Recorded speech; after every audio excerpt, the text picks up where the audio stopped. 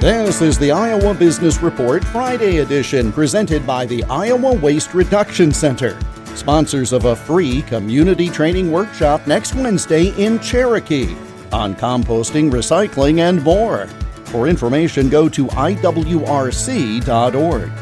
October is Manufacturing Month in the state of Iowa, pursuant to proclamation signed by the governor. Manufacturing is the state's largest single economic sector as a portion of total GDP. Mike Ralston is president of the Iowa Association of Business and Industry. People believe that Iowa is an ag state, and it is, but Iowa really is a manufacturing state when you talk about the largest share of GDP.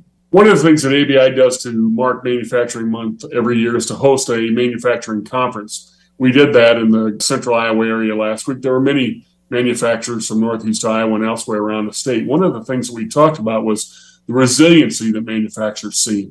They certainly had to be flexible and resilient with COVID, and they would be the first to say that it's their employees that make them so.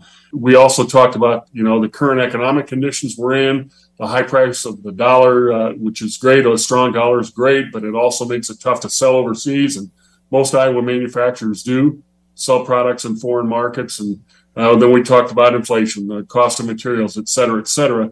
All these things have made it kind of a job one for manufacturers and their employees that they remain resilient. And the good news in Iowa is that it's certainly happening, and it's making a difference for Iowa manufacturers. More on manufacturing in Iowa on the Iowa Business Report this weekend on many of these stations. The Iowa Business Report is presented by the Iowa Waste Reduction Center.